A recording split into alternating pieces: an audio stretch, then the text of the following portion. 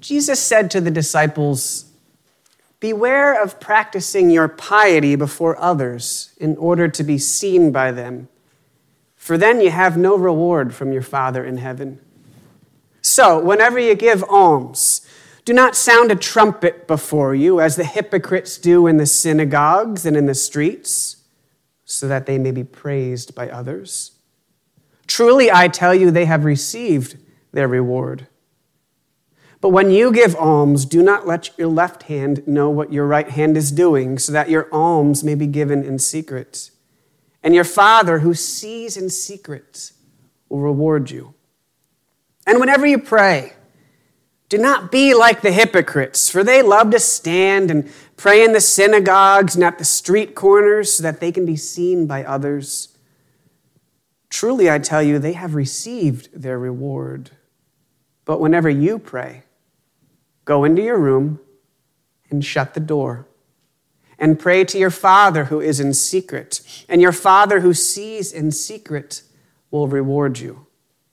And whenever you fast, don't look dismal like the hypocrites, for they disfigure their faces so as to show others that they are fasting. Truly, I tell you, they've received their reward. But when you fast, put oil on your head and wash your face, so that your fasting may not be seen by others, but by your Father who is in secret. And your Father who sees in secret will reward you. Do not store up for yourselves treasures on earth, where moth and rust consume and where thieves break in and steal, but store up for yourselves treasures in heaven, where neither moth nor rust consumes, and where thieves do not break in and steal. For where your treasure is, there your heart will be also." God sees what we do in secret. That's what Jesus tells his disciples in the reading we just heard from Matthew. It's what Jesus tells us multiple times. God sees what we do in secret. And I wonder, how do those words feel to you? Do they sound like good news or bad news? Do they bring relief or anxiety? Do they sound like a promise or feel like a threat? See, when I was in seminary about 30 years ago, one of my professors used to tell us that we can't determine how someone hears something. We just don't have that power. Nobody does. As pastors, we do our best to speak in ways that are clear, open, direct. But most of the time, how someone hears something, or even what they hear, has much more to do with them, who they are, how they live, their own insecurities, shame, fears, hopes. Most of the time, what someone hears has more to do with those things and less to do with the actual words spoken. And if you want proof of this, just watch last night's State of the Union address. The same words spoken, and one side of the chamber is cheering while the other is arms crossed and grumpy, and a few minutes later, the same words spoken, and the other side is excited while the first side is arms crossed, grumpy. That's not always a bad thing, but it's something for us to be aware of. In fact, it can often be a good thing, because in that small space of time, right after a word is spoken, but before it enters our ears and our minds, in that small fraction of time, the Holy Spirit is somehow at work, shaping the words that are spoken so that they become what we need to hear. God sees what we do in secret. We have many people here at Emmanuel who do a lot of good in secret.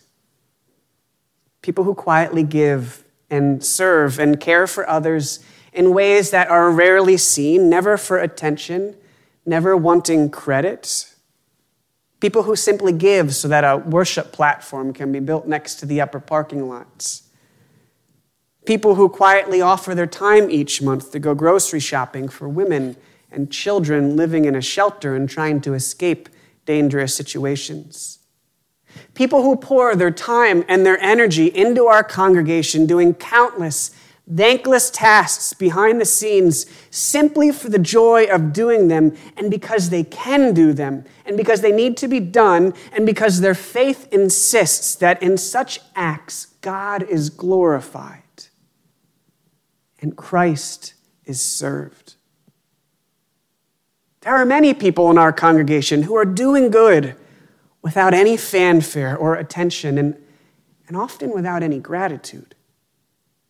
Offering time and energy to care for adult children, sacrificing sleep and resources to tend to elderly parents, teaching and visiting with those who have been sentenced to prison, giving of themselves because it's right, because life has demanded it. And in this way, I hope these words from Jesus, God sees what we do in secret, are a comfort, a reassurance, that they provide strength and endurance, and that they bring a sense of quiet satisfaction and joy. God sees, even when nobody else does. And yet I'll say again, God sees what we do in secret. Everything that we do in secret, including the things we hide away because we know they're wrong. The things that cause us shame, or worse yet, the things that don't cause us shame but should. God sees the junk with which we fill our minds, the way we've embraced political views that are directly opposed to the gospel of Jesus Christ, our hardened hearts towards those who are poor, the way we treat and speak to our spouse or our children, the judgmental thoughts we have towards our neighbors, what we look at when we're on the computer, the way we turn our backs on those we consider unclean or undeserving, and all the times we put ourselves, our comfort, our desires, our wants before the needs of others in this world. God sees what we do in secret. Do you see? It's just 7 words. But how we hear those words says something about us. Tonight, it's something that God wants us to hear. Nothing is hidden from God. That's what Jesus is saying. God doesn't just care about our external actions. God also cares about our motives, our hearts.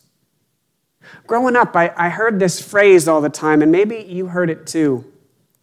The road to hell is paved with good intentions. Yeah, I see you've all heard it. You're nodding. See, I got to hear that comment whenever I made a mistake and was trying to explain that I'd simply made a mistake.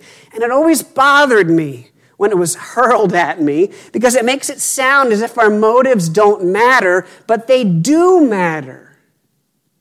They matter to God. These words Jesus spoke from Matthew force us to think about our motives, to stop and ask why we do what we do, especially when it comes to the ways we live and practice our faith. God does not care at all about our personal piety or our public acts of righteousness if they are done from a place of hypocrisy or self-righteousness, if they are done for attention or adoration or show. So when you pray, Jesus says, don't do it on the street corner to show everybody how holy you are. Just pray in private because being able to pray is reward enough.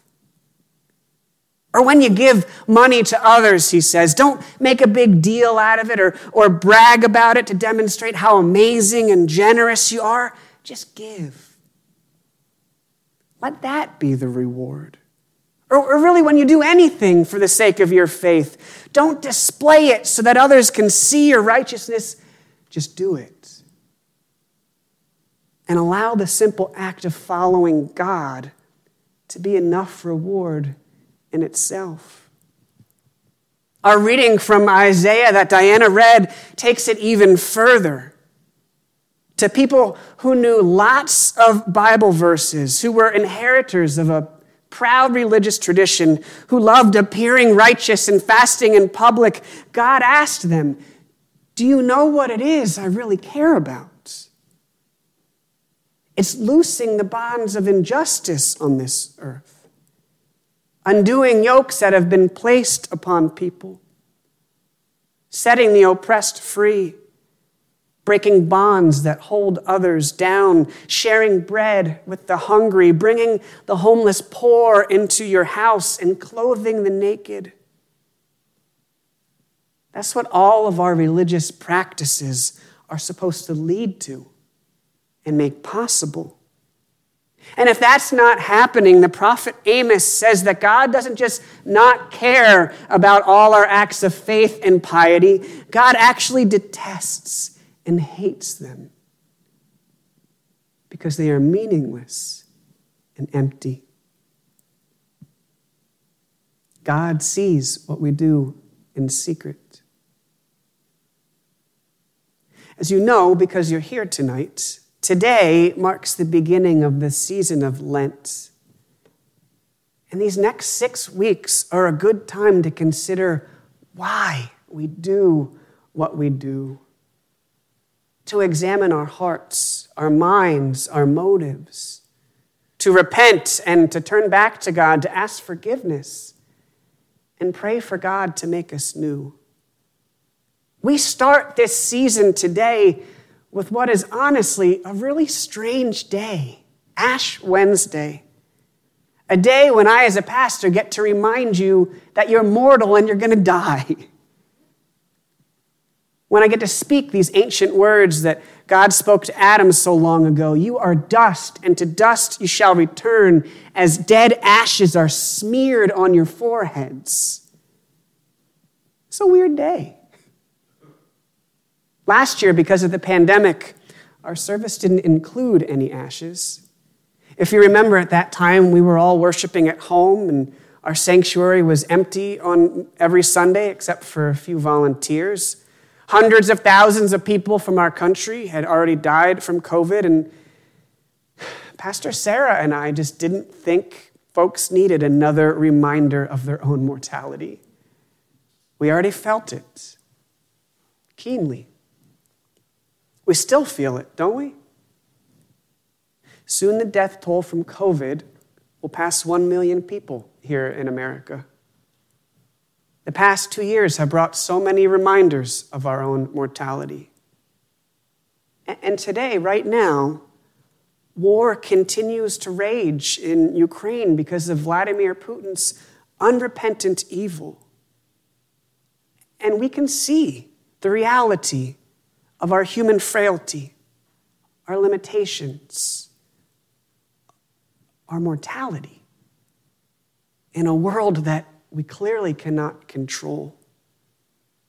And so amidst all this, as you leave this service later, we will place ashes on your forehead and speak these ancient words. But please remember what I tell you now, that even these ashes are shaped in a cross. And because of this, yes, they're a sign of our humility and our repentance, but they're also a sign of hope and promise and resurrection and defiance in the face of death and evil. When you were baptized, it was a cross that was traced on your forehead with oil, claiming you as a child of God forever. Each time you come to church and join in confession and receive absolution, as we'll do in just a few minutes, it's a cross that the pastor traces in the air. As we worship today, it will be a cross that will be written on your forehead with ashes. And when you die, ashes and dirt will be placed on a casket or an urn, but even they will be traced in the form of a cross, because the cross of Christ holds us from the moment we are born in this world until the moment we leave it, and beyond. We dare to believe that the cross is good news. We've adopted this sign of ancient torture as a symbol of hope and promise because through the death and resurrection of Christ, God has done something amazing. Through the cross of Christ, death has been conquered. And in his resurrection, the grave has been transformed. And so these ashes will remind us of our mortality, yes, but even they serve the cross. Because even death serves Christ. Guess what I'm trying to say is this. It's not the ashes that get the last word. It's the cross. It's not death that gets the final say. It's God's love. It's not our shortcomings and brokenness that speak loudest in our lives. It's God's forgiveness and grace. You are dust, and to dust you shall return, but fear not, for even the dust belongs to Jesus. And while I can't control what you hear, I pray these words sound like good news to you. Because they are. Thanks be to God. Amen.